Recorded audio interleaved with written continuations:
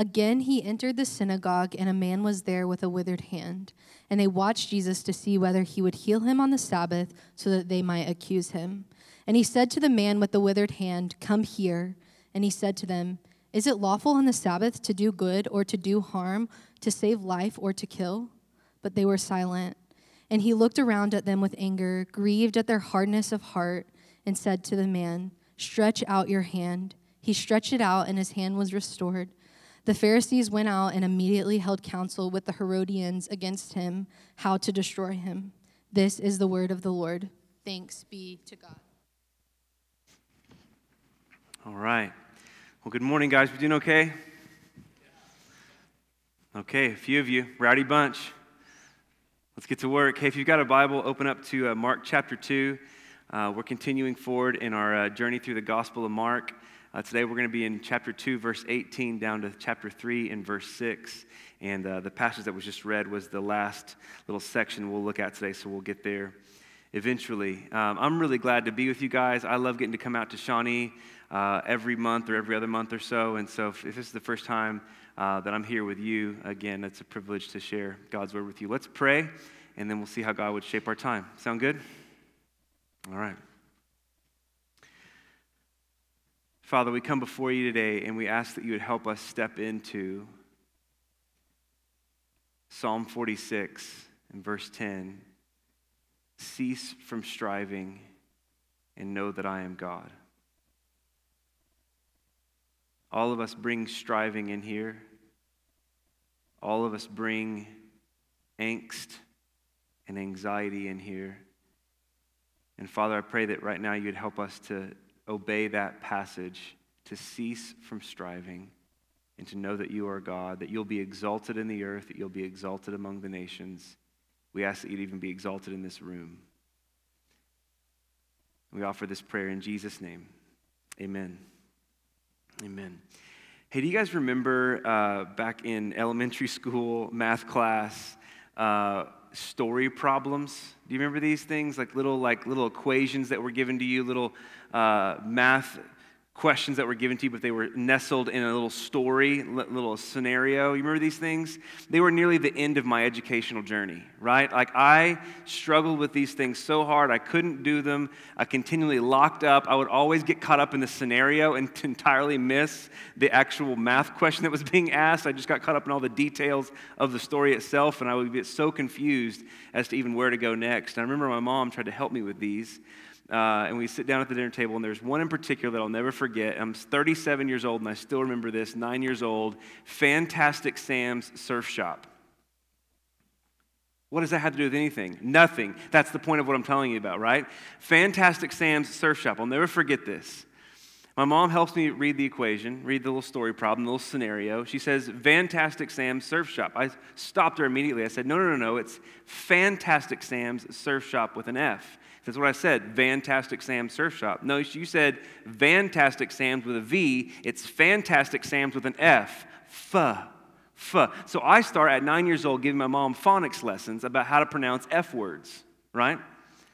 And we get 45 minutes into phonics lessons about F's and V's, and she pronounced F's words as V's, so we don't have friends, we have vrens, right? We don't have fun, we have vun. Like my mom does this. And I learned this. I'm like, what is happening? 45 minutes go by, and we haven't even touched the math problem. We're talking about Fantastic Sam's Surf Shop, and that's exactly the problem with story problems, right?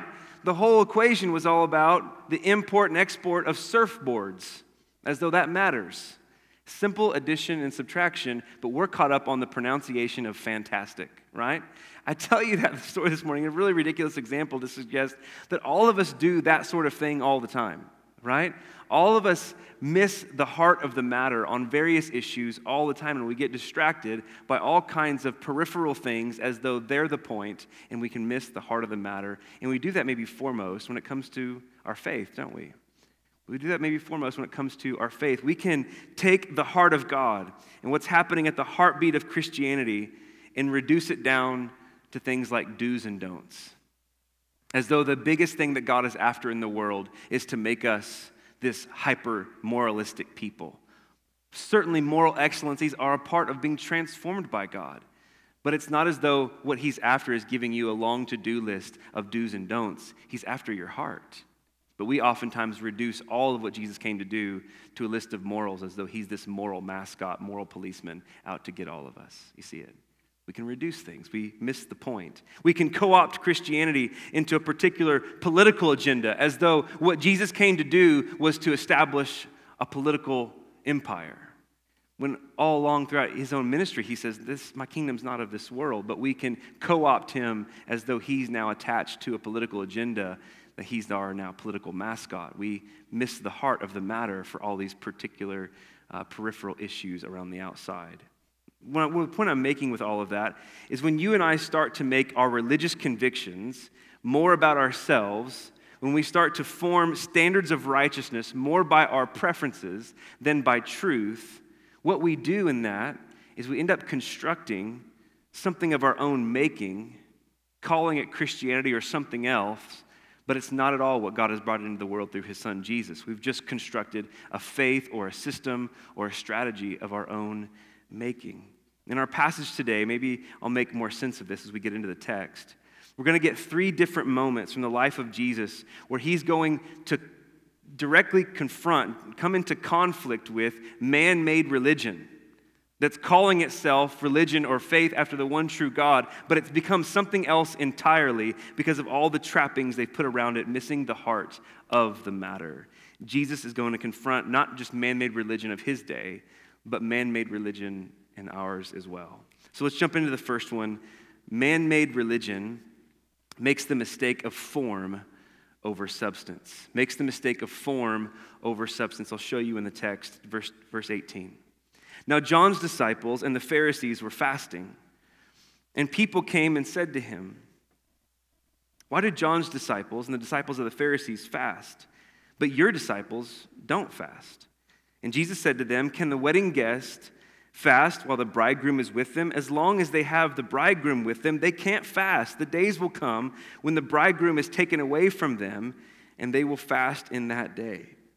So in this moment where Jesus is interacting with the religious leaders of the day, it was customary in Jewish life to have different fasts, different moments throughout the calendar year where they would sort of pursue God through a fast. They would abstain from food or drink or some other form of life to cultivate hunger for God, to cultivate desire for God, to say, we want to fast from this thing to feast on you. So in this moment, the religious leaders are fasting. John the Baptist, his disciples were fasting. And they're asking Jesus, how come you and your disciples aren't fasting? And fasting isn't a bad thing. Jesus himself fasted, right? 40 days before he started his ministry. He's not opposed to fasting. He's even saying that there's coming a day when his disciples will fast again, but they're not fasting now, and they have a big problem with this. You have forsaken the form. You've forsaken our religious pattern right now. What's happening with what's going on? The people that are asking Jesus the question don't understand that the whole reason for fasting is standing right in front of them.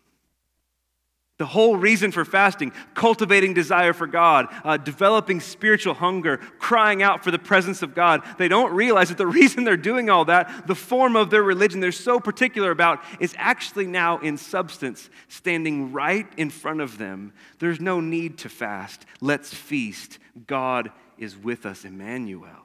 This is why Jesus says the whole wedding metaphor. Can the wedding guests fast while the bridegroom is with them? As long as they have the bridegroom, they can't fast. What he's saying is, if you're at a wedding and the groom is with you, that's not a time for fasting. That's not a time for sadness. That's not a time for restraint. When you have the wedding party with you, it's a time to celebrate, isn't it? It's a time to party, not a time for restraint, a time for feasting in the presence of the groom. Jesus is saying the reason they're not fasting is because the whole point of fasting is now here. There's no need to fast anymore. And he calls himself the bridegroom, and it's not a random metaphor he brings up to respond to this question over the issue. He's picking up on language of the Old Testament where God himself refers to himself as the bridegroom of Israel and Israel his bride.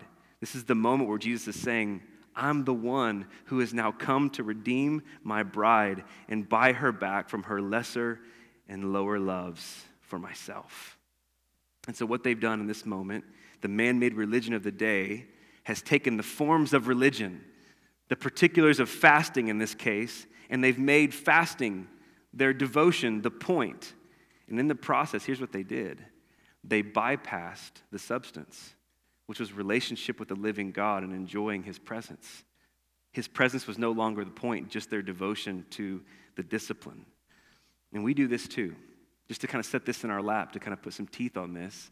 Most of us probably grew up, if we had a background in church, where spiritual disciplines were the epitome of your spirituality. How many times did you have your quiet time this week?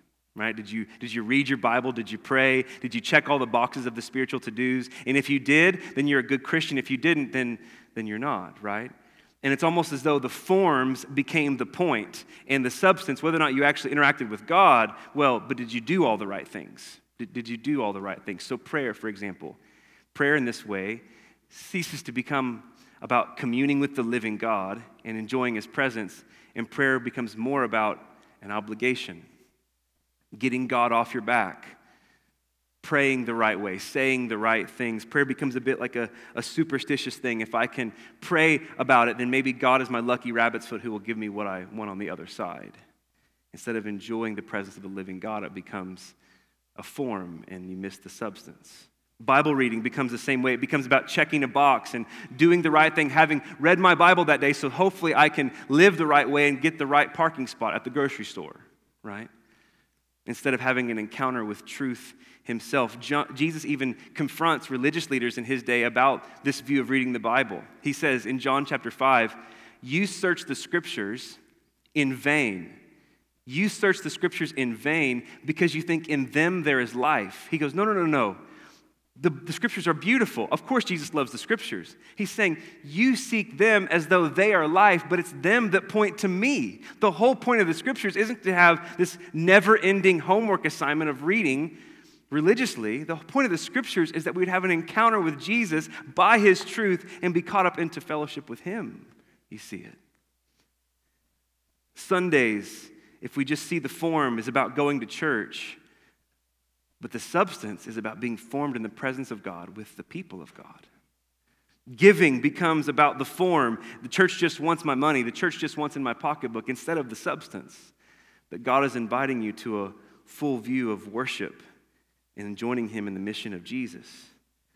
And too often we can mistake the forms of religion as the point of our righteousness. I'm just doing all the right things all the right time, saying all the right things with all the right people, rather than recognizing the substance that the forms get us to, which is relationship with Jesus, the presence of the living God, who himself is our righteousness.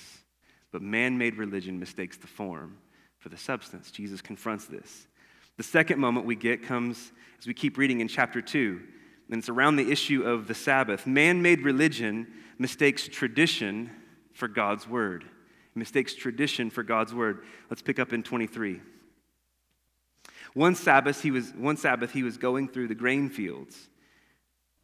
And as they made their way, the disciples began to pluck heads of grain. And the Pharisees were saying to him, look, why are they doing what is not lawful on the Sabbath? And he said to them, have you never read what David did when he was in need, when he was hungry?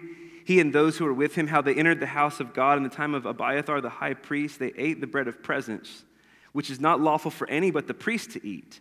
And he also gave it to those who were with him. And he said to them, the Sabbath was made for man, not man for the Sabbath. So the Son of Man is Lord even of the Sabbath. So the Pharisees are coming to him again about religious forms, but this time about a tradition, the Sabbath, right? And they're questioning him, how come you're doing something that you shouldn't be doing on the Sabbath? And to understand this context, this situation, we've got to understand the context of Sabbath. Sabbath, as you might know, is a day of rest.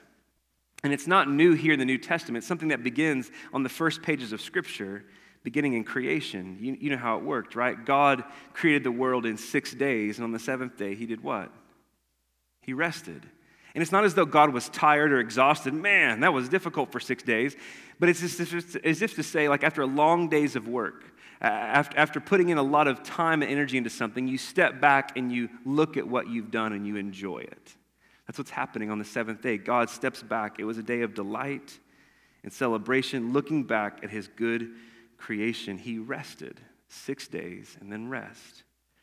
You fast forward in the biblical storyline to the moment where God sets his people free from slavery in Egypt. He leads them through the Red Sea. He takes them to Mount Sinai, and he gives them the 10 Commandments. Think Charlton Heston and the whole movie, right? He gives them the 10 Commandments. And the 10 Commandments, the whole purpose is that, think about this, God was forming this people that are now his. They were ex-slaves for 400 years. All they had known was slavery. And they're now this freed people. They're not just a freed people, they're the holy people of God. And he's trying to form them now as how to live and to shake off slavery and to embrace freedom. And so he gives them the 4th commandment. The 4th commandment invites them into his own pattern. Keep the Sabbath. Remember the Sabbath and make it holy. God says, I want you to do it just like I do. Work 6 days and rest 1. And here's what's happening with the Sabbath. God is literally commanding his people not to work. He's reminding them, you're not slaves anymore, and I'm not a taskmaster. Your sum total in life, the worth of what you are to me is not what you produce, but it's the fact that I love you. And so he's literally commanding them. This is a day of worship, of enjoyment, of celebration. It's even a living commandment today, a 24-hour period. The commandment of the fourth commandment, it is a command, but listen, God has to tell us this kind of a commandment because we would otherwise miss it. It's a command to enjoy life and gift and grace.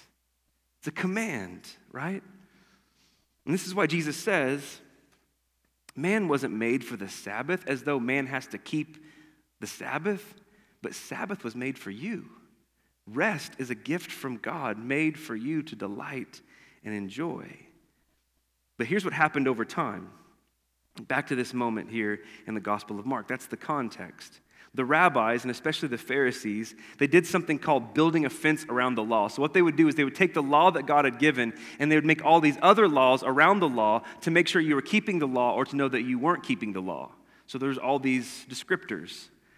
And they would take a command just to make sure that you would know. And so by the time the first century shows up and Jesus is on the scene, they had 39 definitions of what work was around the Sabbath law to make sure that you know you were either keeping or breaking the Sabbath law. And they got pretty ridiculous about this. So here's a few of them that they made up. You couldn't tie or untie any knots on the Sabbath. You couldn't sew more than 1 stitch on the Sabbath. 2 stitches? Man, you better have a day of fasting and repentance because God is against you. You couldn't write more than 1 letter on the Sabbath. Don't practice your alphabet on the Sabbath. You couldn't repair a fallen roof on the Sabbath. If your roof caved in and on the Sabbath day it was a rainstorm, you just had to sit in it until the next day. You couldn't repair a roof on the Sabbath, or you were working and you were breaking it. You couldn't reset a dislocated foot or a hand on the Sabbath. If you got injured the day before or on the Sabbath, you just have to sit with the pain until the next day. This is all the ways they would make sure we were keeping the Sabbath. And over time, the Pharisees, you see it, they completely lost the point. What was designed to be a blessing from God became a burden. And so what's happening, Jesus and his disciples are walking through this grain field, and they're having a snack of the grain that's given there to them, enjoying God's good creation. Nothing in the law against that.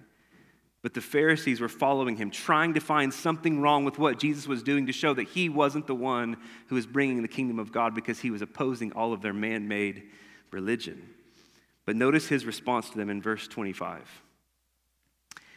Have you never read what David did? When he was in need and he was hungry, he was with those who were with him. He entered the house of God in the time of Abiathar the high priest, and he ate the bread of presence, which is not lawful for any but the priest to eat. And he also gave it to those who were with him.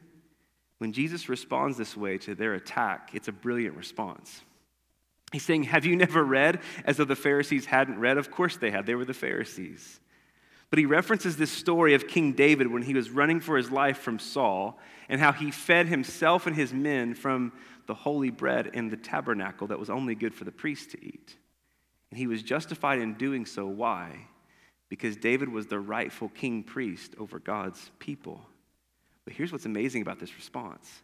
When Jesus tells this story to justify his actions and his disciples of taking grain and having a snack on the Sabbath, he's making a direct connection between himself and King David, and the Pharisees would have known what he meant when he did that.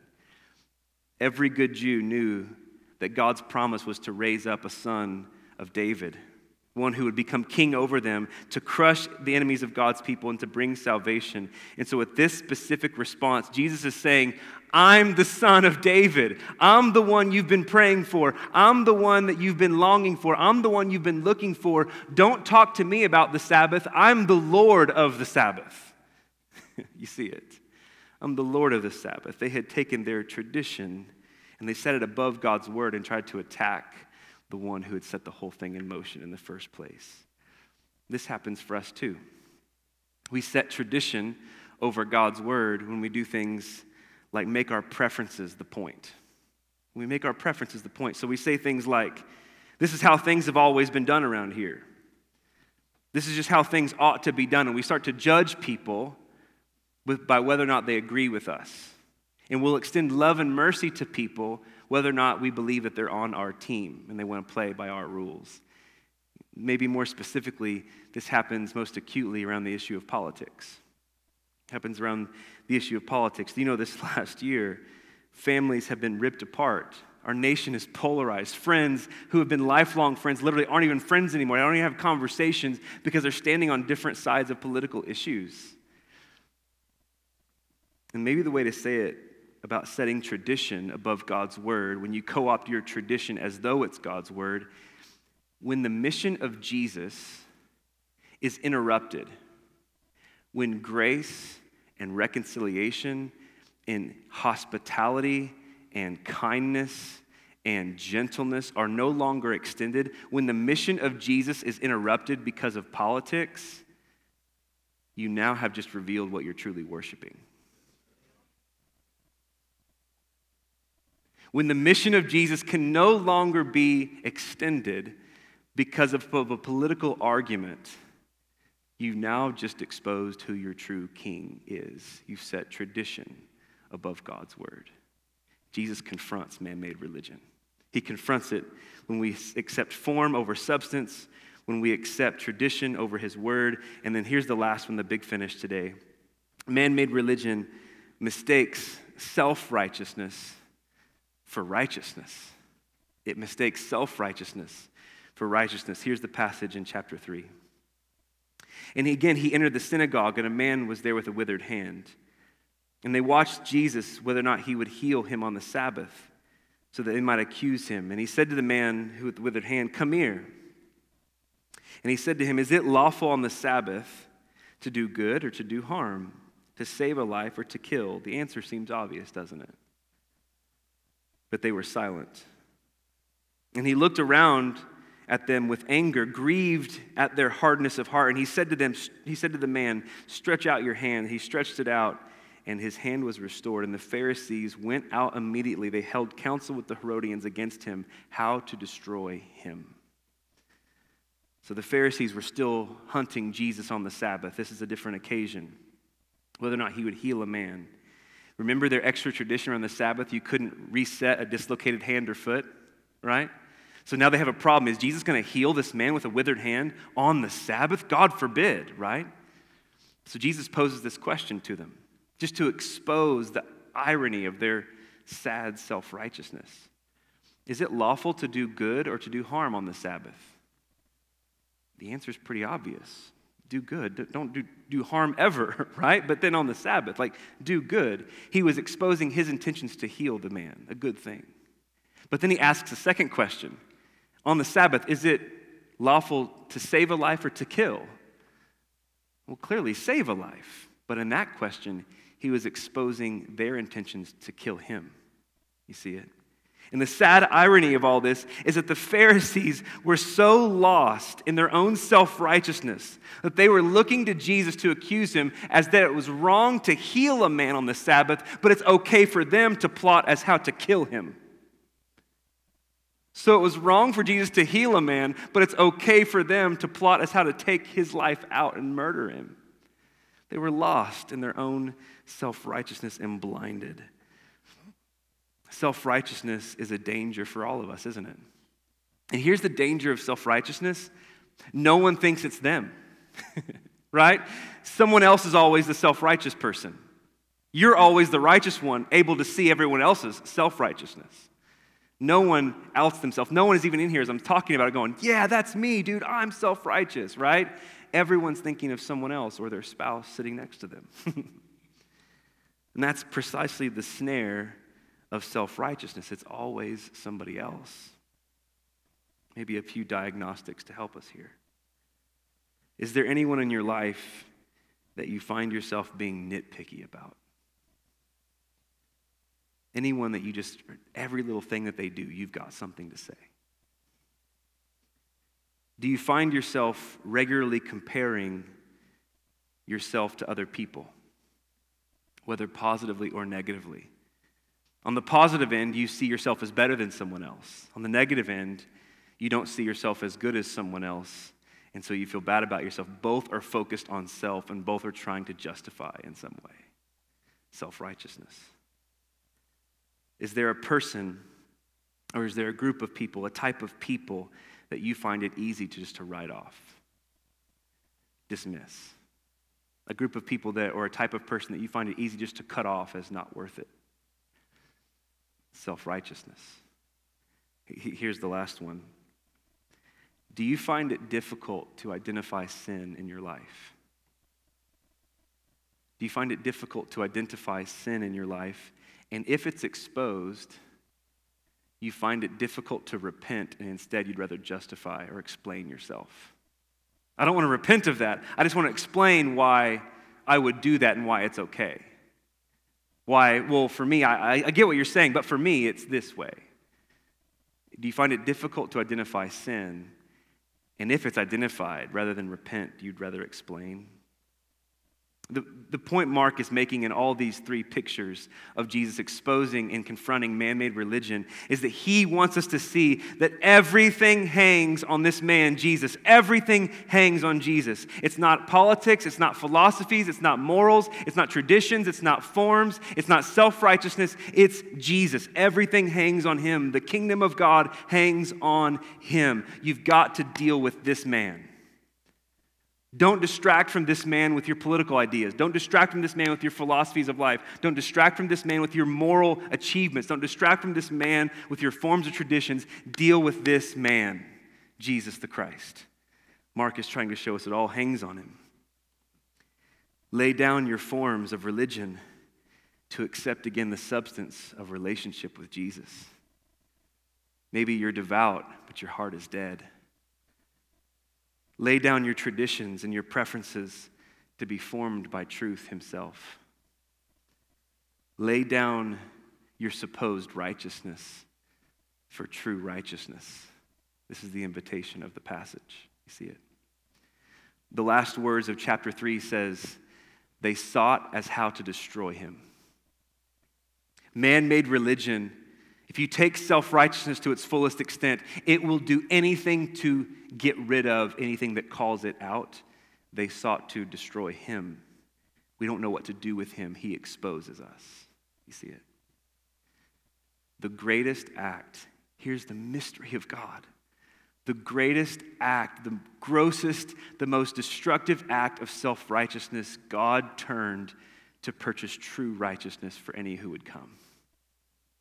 They sought to destroy him, yet his destruction purchased righteousness for any who would look to him.